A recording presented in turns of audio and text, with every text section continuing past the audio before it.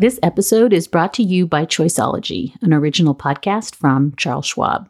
Hosted by Katie Milkman, an award-winning behavioral scientist and author of the best-selling book, How to Change, Choiceology is a show about the psychology and economics behind our decisions. Hear true stories from Nobel laureates, authors, athletes, and more about why we do the things we do. Listen to Choiceology at schwab.com/podcast or wherever you listen.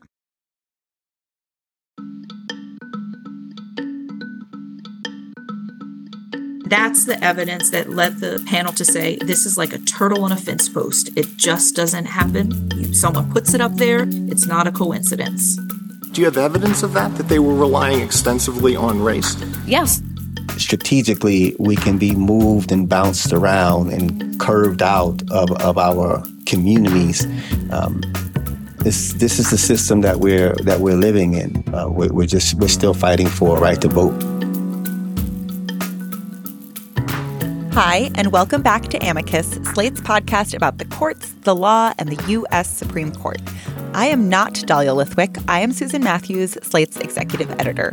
We may have met before because I hosted Slow Burn's Season 7 on Roe v. Wade. I'm hopping into the Amicus host chair this week for just a quick second, purely for the purposes of introducing this week's show about a case with big implications for vote dilution and gerrymandering that could significantly impact districts around the country. This past Wednesday of the second week of the Supreme Court term, the court heard a consequential case about a South Carolina gerrymander. This case presents the court with another opportunity to reorder and undermine a voting rights regime that was supposed to guarantee Black voters have a meaningful chance to effectuate their political will in the voting booth. I'm going to let Dahlia take it from here. Oral arguments were heard for 2 hours in Alexander v. South Carolina State Conference of the NAACP. As listeners may recall, after the decision a few years back in 2019 in a case called Rucho versus Common Cause, the Supreme Court held that federal courts are not allowed to hear lawsuits challenging partisan gerrymanders, meaning maps that were drawn just to benefit one party or the other. Such cases after Rucho are considered, quote, non-justiciable. That means justices may not touch them. But federal courts can still hear challenges to racial gerrymanders. Those are maps drawn to minimize or dilute the political power of voters that is based on race. And a federal court in South Carolina struck down the South Carolina map because that map was found to boost Republican votes in the district, but also the gerrymander was accomplished by excluding Black voters from the districts. In other words, Alexander comes to us raising the thorny question of what you do with a racial gerrymander that is dressed as a non-justiciable political one. So joining us to talk about Wednesday's arguments are the senior counsel for the NAACP Legal Defense Fund, Leah C. Aden, and one of the plaintiffs in the case, Taiwan Scott. He's a Hilton Head resident, and Leah serves as senior counsel at LDF. She previously served as a deputy director of litigation at LDF and has assisted in the planning, strategy, and supervision of their voting rights work, addressing vote denial and vote dilution. Taiwan Scott is a Hilton Head Island native. He's a member of the Gullah people. Those are African-American descendants of slaves who were forced to work the rice, indigo, and Sea Island cotton plantations on the coast. Tai is also one of the LDF plaintiffs in this suit. He's the only personal plaintiff in this litigation. So to both of you, just welcome to Amicus, but thank you so much for giving us time on a busy week. Thank you for having us here and for illuminating what we think is a very important case and issue. Yes, thank you very much for the opportunity to be here. Maybe if we could start with you, Leah, to set the table. Let's just do the facts first of this particular map. In January 2023, we had a unanimous 3-judge panel that ordered the state of South Carolina to redraw its 2022 congressional map. I hope I get this right. After an 8-day trial with copious testimony from 24 witnesses, including 6 expert witnesses, 652 pieces of evidence. And the court said, oh, this looks like a racial gerrymander. And I guess I would love for you to just explain before we even start, what does that evidence look like? What did those experts and witnesses and pieces of evidence suggest that made it so clear to the three-judge court that this was, in fact, a racial gerrymander? Absolutely. There was a voluminous record. And the question in a racial gerrymandering case is whether or not there's a significant sorting of voters on the basis of race. It importantly doesn't get into why someone might have done it. It doesn't get into the electoral impact of the sorting. It's really just a question of, was race the predominant reason or not for why voters were assigned to particular districts? And the district court found very striking evidence that the mapmakers moved close to 200,000 people, even though after the 2020 census, there was about 80,000 too many people in CD1, which is anchored in Charleston, and there were about 85,000 too few people in CD6, which has been represented by Representative Clyburn, and is the only majority Black district in South Carolina. Instead of just trading voters in between those two districts, they moved close to 200,000 voters between them. And in so doing, they disproportionately moved 30,000 Black Charlestonians, which is a significant population. And they treated Charleston, which had been historically anchored in CD1, differently than they treated other counties, other areas of the state, where they basically kept things like they had them in the 2011 map. And the court looked at even the micro level of what precincts were moved around in this process. Was this just about Democrats being moved around because the state is saying this is all about partisanship? And the evidence really based upon just the statistics, just the data from either the census or the data from the state or the data from the elections reflected that, and as the justices picked up on Wednesday, that Black Democrats, Black voters were treated differently than white Democrats, white voters. And experts corroborated that. And they looked at the precinct size and said, were they moving precincts because they wanted to get out the most precincts with the most Democratic voters? Were they moving precincts because they were just targeting white Democrats and Black Democrats equally? They looked at all that. And the evidence pointed to no, Black voters were significantly moved out of CD1. They were disproportionately moved out of CD1. And race was a better predictor than the party affiliation based on one election data point that the state was using. And that's the evidence that led the panel to say, this is like a turtle on a fence post. It just doesn't happen. Someone puts it up there. It's not a coincidence.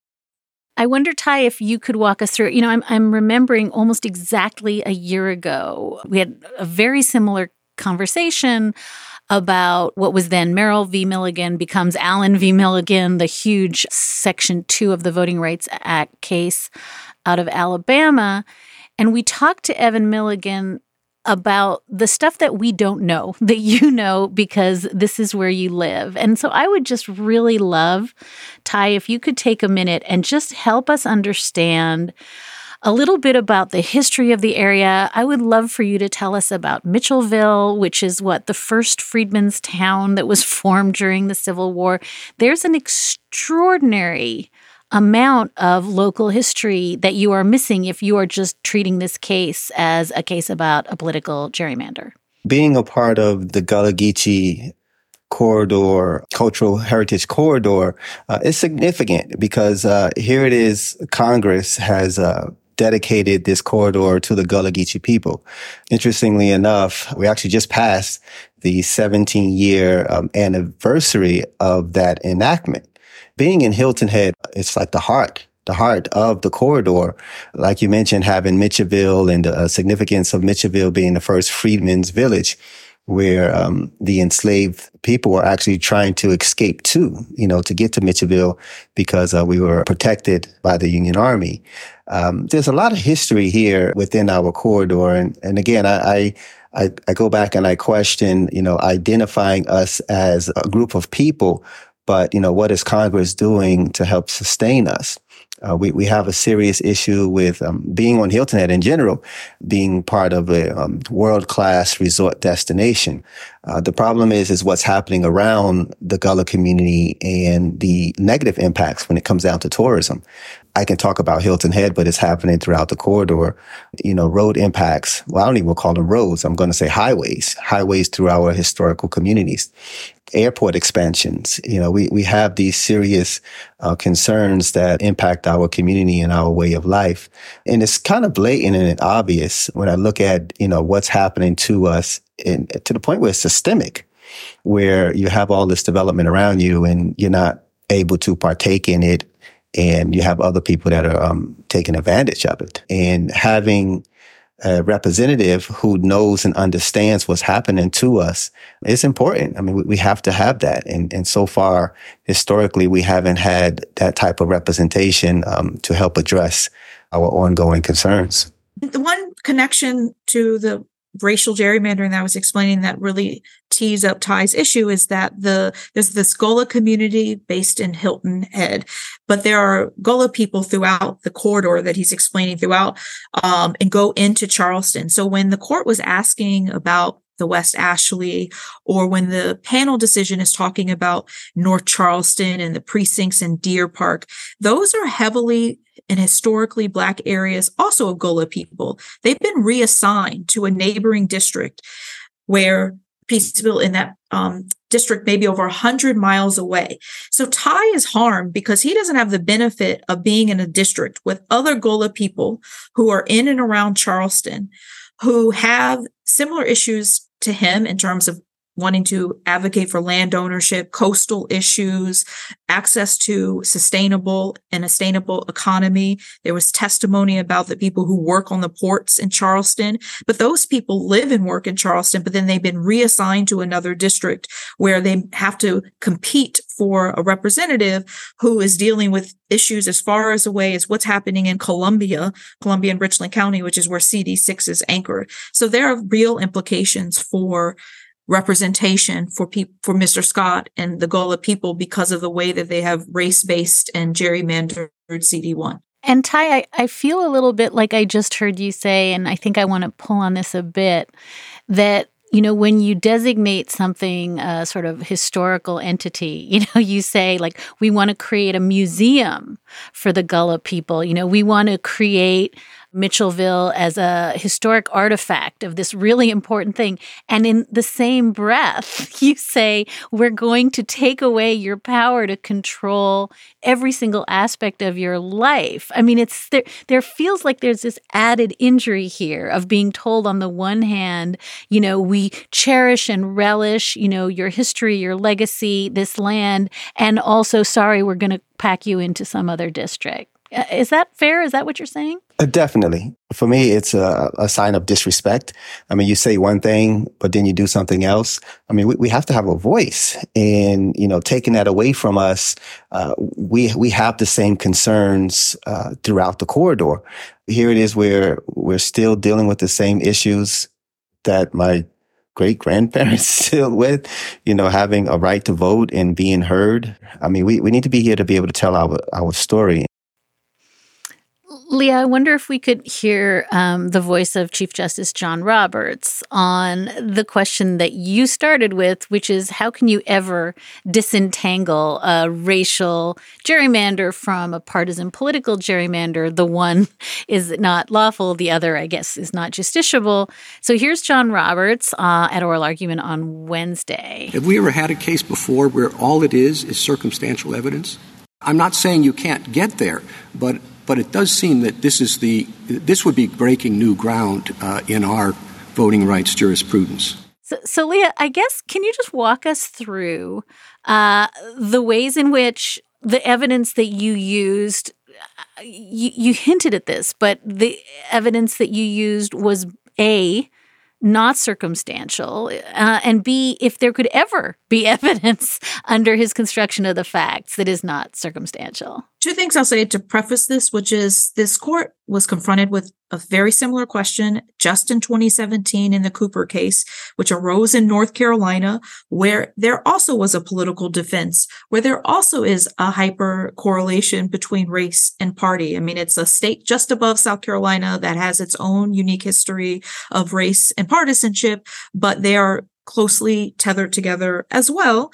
And that case, like ours, used a motley of data and evidence. And that's because this court has made clear that there is no one particular form of proof in an equal protection case. There may be one case where someone admits what they're doing. There may be one case where you just look at a map and it looks so egregious that you know something is happening there. There may be a case where someone proves that they could have drawn this alternative map that shows that they could have achieved their Republican goal and not gerrymandered and comply with traditional redistricting principles.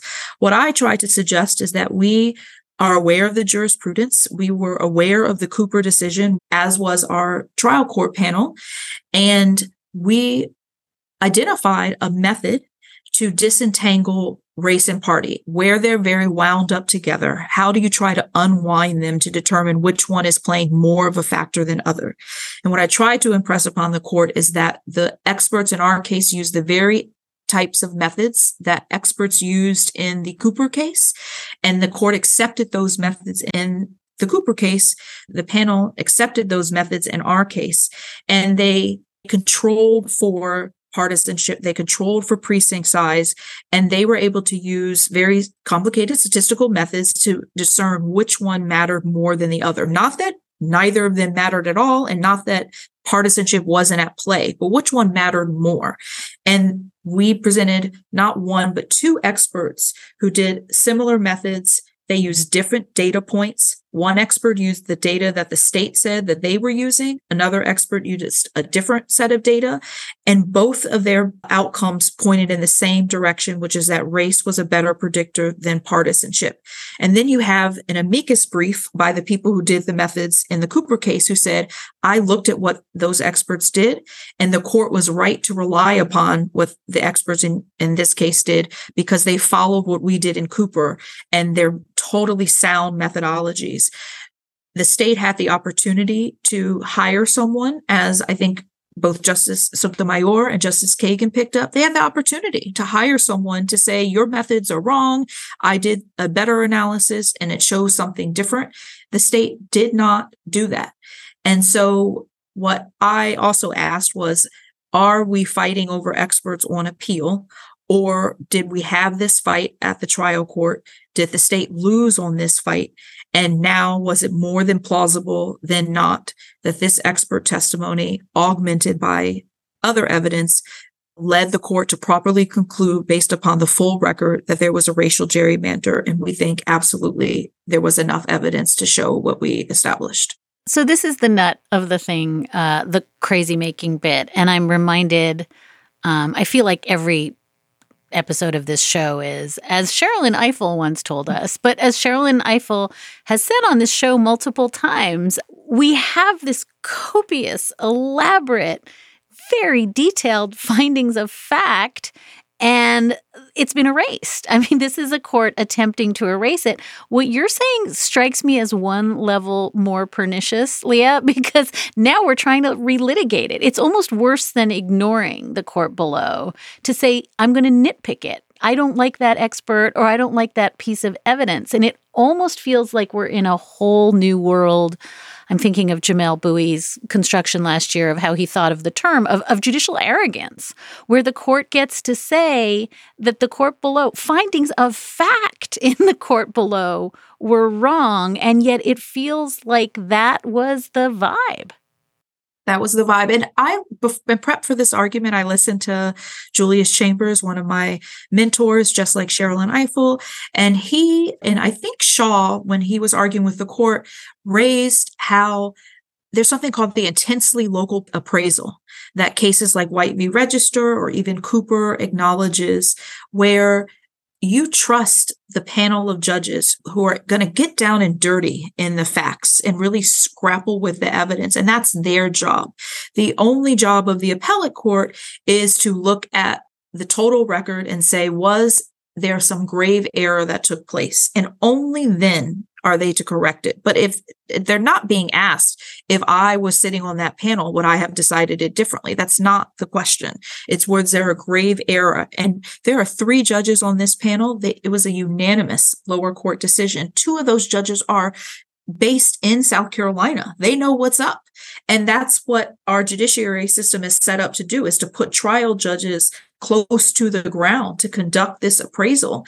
And appellate courts are supposed to defer to them, again, unless there's some grave error that's taken place, which I really would be hard pressed to say that this state has established was the case. So just one follow on to that, and then I want to pivot back to you, Ty. But it seems to me that there is a clear error standard. I mean, you've said it now a couple of times. This is an easy case. There's a longstanding legal understanding of the clear error rule.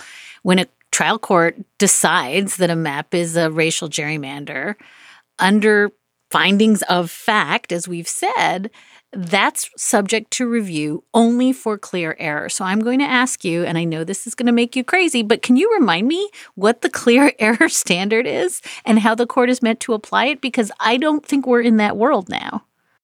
The clear error standard is looking at whether or not factual findings, which a racial gerrymandering finding is, and the subsidiary findings, such as, do I believe that race was a better predictor than partisanship? Those types of findings of fact are not to be disturbed unless there is no record in which you would make that finding. And an appellate court is asked to look at whether the total record would support those factual findings. So there were a couple questions from the judge that was like, say there are 100 factual findings and I disagree with 15 of them. Does that establish clear error? No, because 15 out of 100 doesn't reflect that they were totally wrong about the entire finding. And the plausibility is also about deference to the trial court. Was a rational panel capable of discerning that there is no way that it makes sense for South Carolina to have moved nearly 200,000 people, landed on the exact same Black voting age percentage in CD1 as in 2011? Does it make sense that 30,000 Black Charlestonians, who incidentally are sort of spread out in Charleston, so you kind of had to do some work, which is the panel reflected, to identify the precincts with the highest Black populations and sort them out.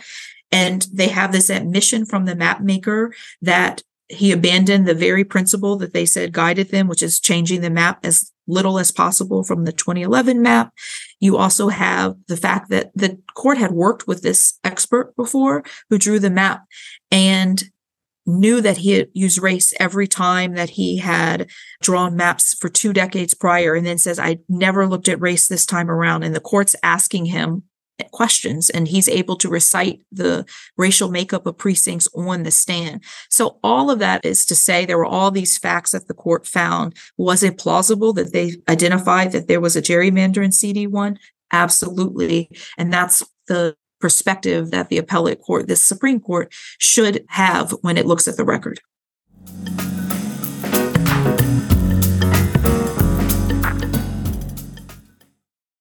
For the ones who work hard to ensure their crew can always go the extra mile, and the ones who get in early so everyone can go home on time, there's Grainger, offering professional-grade supplies backed by product experts so you can quickly and easily find what you need. Plus, you can count on access to a committed team ready to go the extra mile for you. Call, click Grainger.com, or just stop by. Grainger, for the ones who get it done.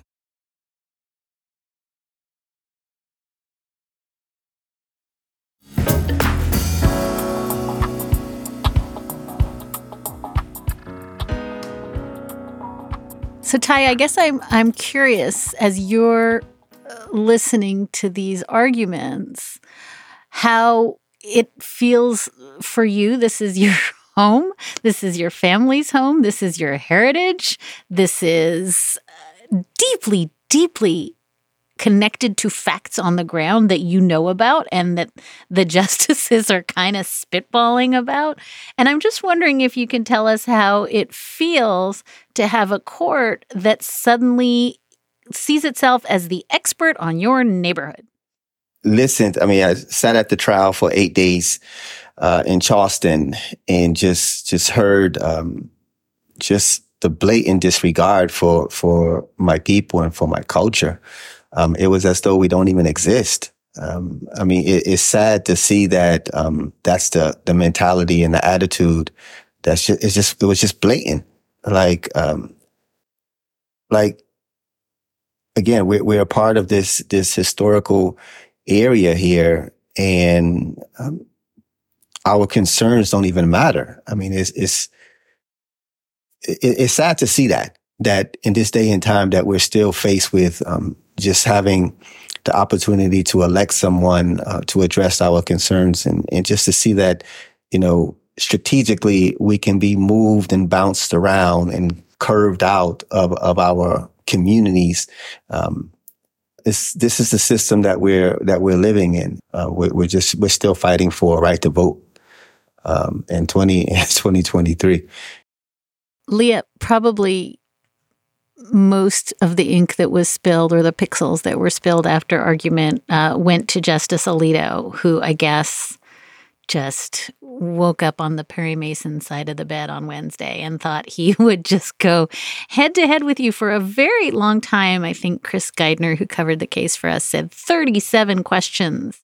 Do you have evidence of that they were relying extensively on race? Which one would you rather include? If you're a Republican legislature that wants to produce a Republican-leaning district. If I could just follow up, is it not true that... So that's a nice way of saying that he lied, right? And I want you to tell me which one... All right, that's one. Is that damning? Is what you just meant? They say he gave no plausible explanation for that? Is that a plausible explanation for all of those things? Is it a plausible reason? Did they say anything like that? Did he ever say that? Let me come back to the question I asked about how can we possibly give any weight to, it just never occurred to him that politics might have something to do with it. Did Dr. Duchin control for politics? Did the district court rely on Does the analysis take into presume that one can be moved and does it assume that that all precincts could be moved? Is that damning? I understand you're not going to malign Justice Alito, but were you prepared to have the court, in effect, sort of stipulating the lower court had a huge record, but now we're going to fight about experts and witnesses? Were you ready for that to happen? I was, in the great tradition of the Legal Defense Fund, prepared for a lot of what happened, because that's what our job is to do, is to represent Mr. Scott and the South Carolina NAACP to the best of our ability. So we prepare, and I and a team were ready for questions about the record and ready also for questions that were more about the impact of this case for the next case. But I think that line of questioning reflects the real test that this court has to make, which is, do they stand by the clear error rule and the plausibility of the record, or do they become mini trials and have many trials at the appellate level, which I have always understood as a lawyer and in law school too, as a practicing lawyer, that is not the role of the appellate court. I was expecting the deep skepticism for the claim, largely because, right, this is a unique claim in the sense that we are not bringing it in the context of a majority minority district. This case isn't about trying to pack Black voters into majority minority districts at numbers where they're not needed and it's wasting their power. This is a case about Black people like Ty and his neighbors having power and then them being classified on the basis of race and being cracked in order to diminish their power. So I was expecting, like, this is a different case. We've never ruled in this context. Those types of questions. But the barrage of where was this in the record and did this expert say this and look at this, I tried to make clear that these were all fights that we had at the lower court level and not fights that I was expecting or would expect the Supreme Court would want to spend their time engaging in. There's a nice moment when I think Justice Ketanji Brown Jackson essentially made that point. I didn't know that we were to evaluate whether we agreed or disagreed with each of their findings, whether we would have found, had a different takeaway. Do I not understand what the clear error standard is? But it certainly felt like she was naming the thing that was hard for you to name, which is if we're going to become another trial court, I would probably prepare quite differently for oral argument, right? I bring my experts there and say, would you like to talk to them? I'd love for you to listen to them because they're completely sound. They're trustworthy. If that was what I expected, I would have loved to have had the actual experts there to defend their analyses. Ty, can you talk for one little minute about, I think you're talking about some version of gentrification without representation, right? Hilton Head becoming simultaneously this go-to vacation destination, heaps of money being poured, as you said, into highways and certain strains of the tourism trade. Can you talk a little bit about, in a fair, just world where your votes mattered, what the kinds of things are you would want to be preserving? Gullah culture, tradition, where would you be directing resources if it wasn't just to people golfing? I grew up on Hilton Head. I learned how to swim in the creeks, fishing and crabbing.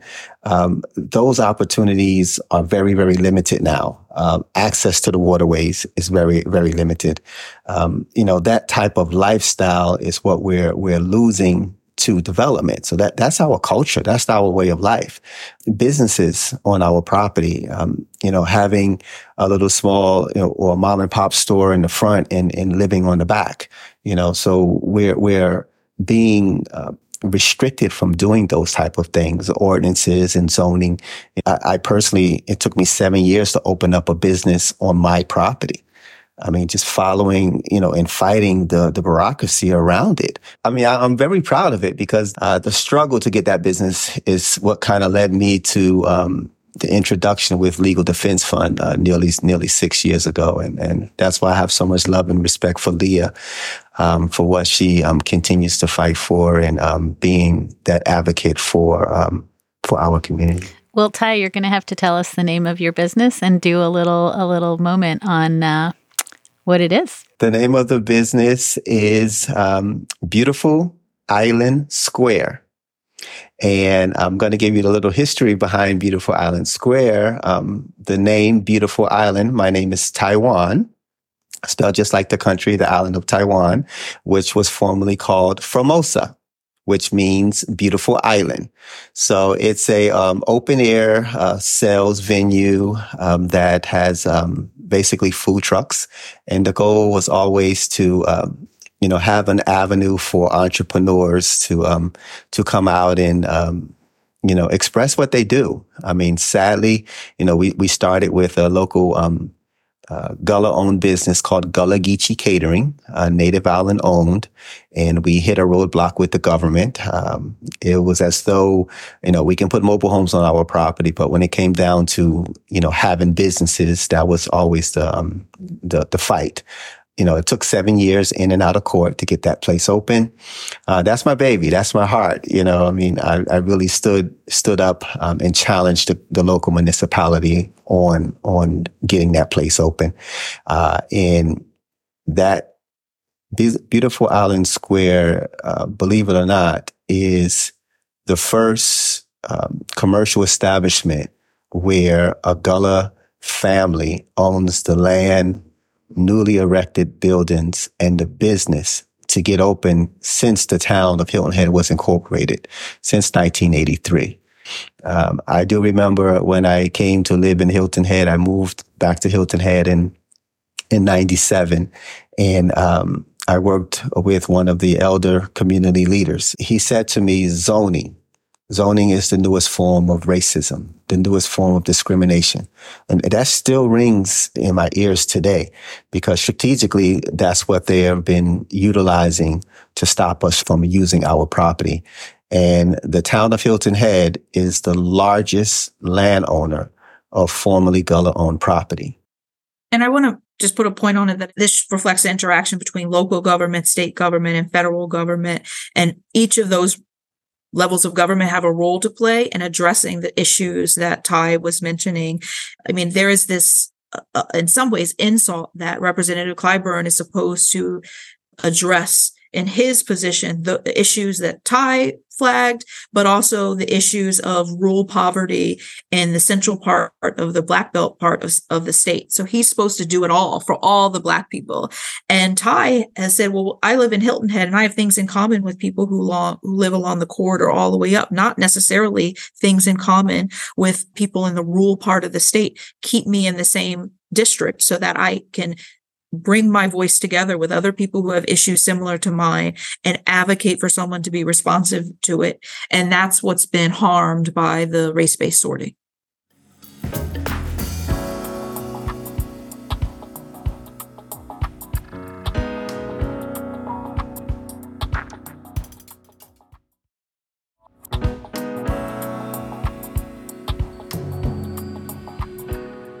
I feel like I'm hearing both of you say a version of you have to be myopic to the point of almost like, I don't know, your eyes would be crossed to try to disentangle race and politics in the state of South Carolina for the same reason that you can't disentangle it for purposes of justiciability, right? That every single piece of the politics we're describing here and the political gerrymander here and the partisan gerrymander is inflected with race at every level. And the idea that unless you say the sentence, this is a racial gerrymander, everything else is circumstantial evidence, to use the Chief Justice, is nuts, because everything that Ty is describing about a way of life that goes back centuries is about race and politics. Yeah?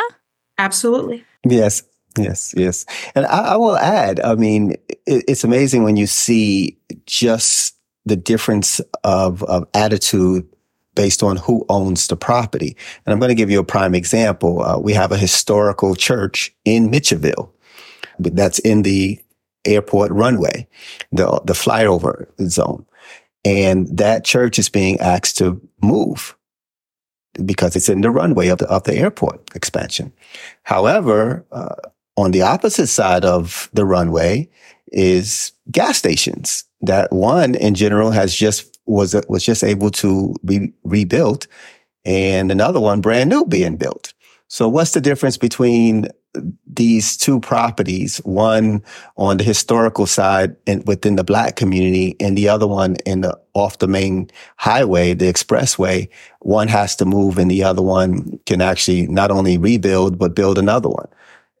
So we have to question those, the airport, the highway expansion, Highway 278, the main corridor driving through the Native Island community. They're expanded it into like 6 lanes through a historic community. I mean, so you have these obvious impacts to our community that no one's talking about. It's like, okay, well, just do it. It doesn't matter as long as it's not, just get the tourists in and out as quick as possible. But you have freeways, highways going through our communities. It's very blatant when you see the Native communities, especially where I live. And again, I know it's happening in Charleston. I've been in Charleston. It's happening throughout the corridor where, when you drive through one area and you can see landscape medians, so this is where the government puts their money at. But when you get into our communities, it's like, it's highways. Get them in and get them out as fast as possible. Don't even have them slow down to see what's happening around them. And what you're saying, Ty, and I think it goes back to where we started, because you're saying, who's talking about this, who's advocating for this, and how can you be talking about it if, I think the trial court below used the word, bleached, like they've bleached your voices out of the conversation. So who's talking about it? There's no one there to talk about race, and yet we're saying this is not a racial gerrymander. I guess, Leah, I want to end by asking you maybe a question that you're going to tell me you can't answer, but I'm just so aware of Allen versus Milligan as sort of standing for the principle that this court, despite the members of the court and what they have said and thought about racialized voting before, but they take seriously the idea that we're not quite over race-based vote suppression. And the court got a lot of credit this summer, both for the decision in Allen and for Justice Kavanaugh's, solicitude in speeches about understanding that there's still a massive problem with the construction of racialized maps.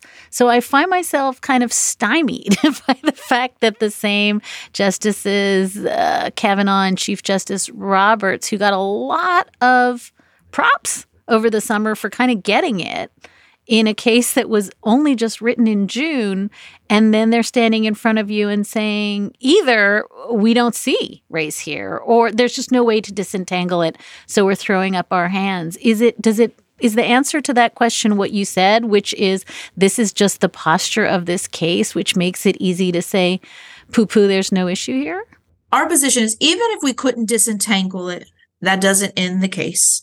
There may be other ways to prove racial predominance without disentangling. I think it would send a serious message to other states that they can, in the absence of another protection like the Voting Rights Act, disperse and disregard Black people and get away with it under the guise of partisanship.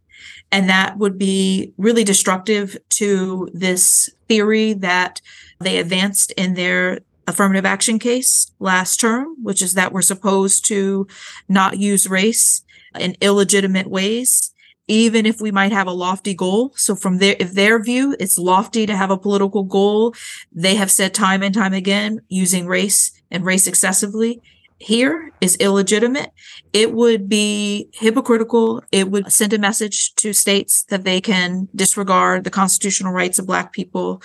And I think it would also fly in the face of the way that we litigate cases, which is to allow trial courts to make factual findings and to leave it to appellate courts to correct those findings only in the gravest of circumstances, and for the appellate courts to step in only when there's been some legal error made. None of that was the case here. This is South Carolina. There was a brief by historians, 30 historians, that talked about the ways that politics has always mattered in redistricting in South Carolina, and Black people have always been the pawns in the political price in South Carolina. And if they don't acknowledge that here, we're in a really terrible place, but we will keep fighting because Ty matters, the community that he lives in matters, and we just will not give up. Yeah, I mean, I think what you're both saying is that we are in a very weird position where the Supreme Court is telling us if race matters, you have to keep proving to us why and how it matters. And we're going to say to you, where are your maps? Even though you didn't need, right? I mean, like you said, now I have to call my experts to come to the Supreme Court and testify as though this is, the first bite of the apple. It should never be the case that as racism morphs, we have to prove it one particular way. I mean, racial injustice comes in many forms. That's why we're allowed to prove racial predominance in many different ways. And that's why this court has said, I'm not going to tell you that it has to be a map or it has to be shape or it has to be statistics, because it reflects that racism shows up in a lot of different ways. And we need to allow people to be able to prove it how it shows up. And I think putting a thumb on its scale and saying you have to show it one way and it's got to be direct evidence or it's got to be through a map or it's got to be through disentangling would do injustice to our ability to prove racism where it shows up and how it shows up. Right. Unless it's, a marching band carrying a banner that says we're racists, you're going to lose. I want Ty to give us a last thought on, you've just said in a couple of different ways, and I think it's so important. We need to have a voice in this. And, we had a voice and the trial court heard us.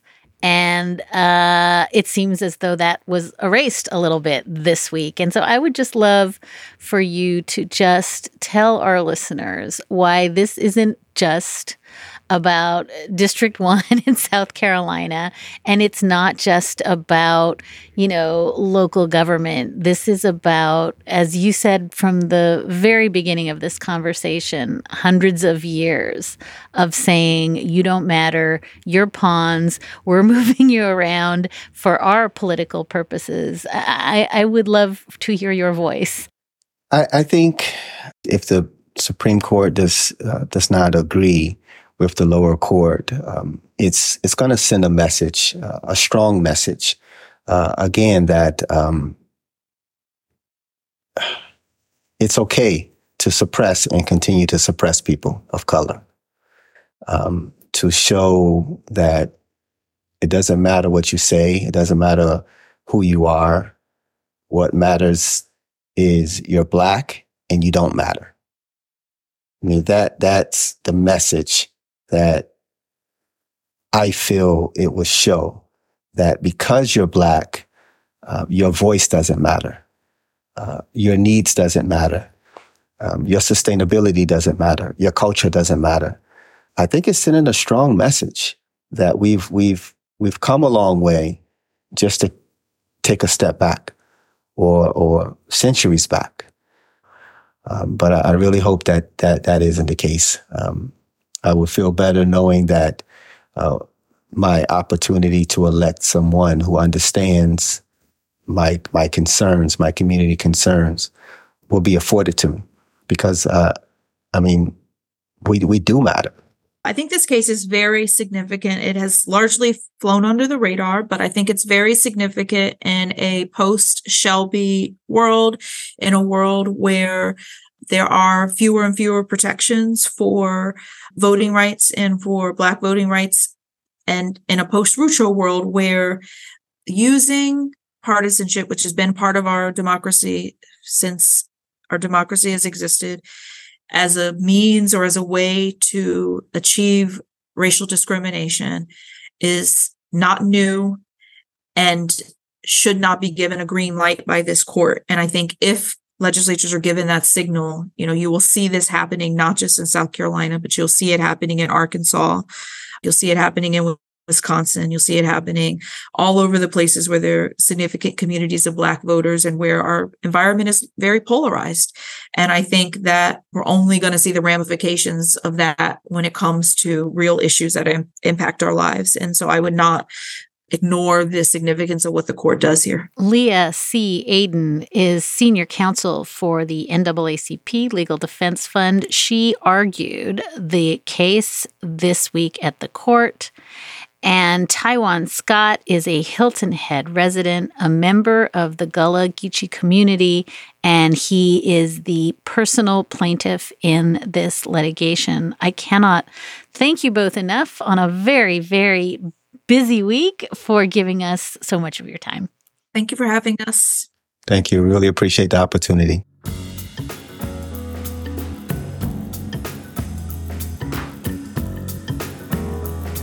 And that is a wrap for this episode of Amicus.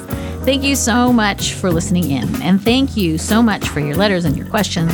You can always keep in touch at amicus@slate.com, or you can find us at facebook.com/Amicus Podcast. Today's show was produced by Sarah Birmingham. Alicia Montgomery is Vice President of Audio at Slate, and Ben Richmond is our Senior Director of Operations. We'll be back soon with another episode of Amicus. Until then, take good care.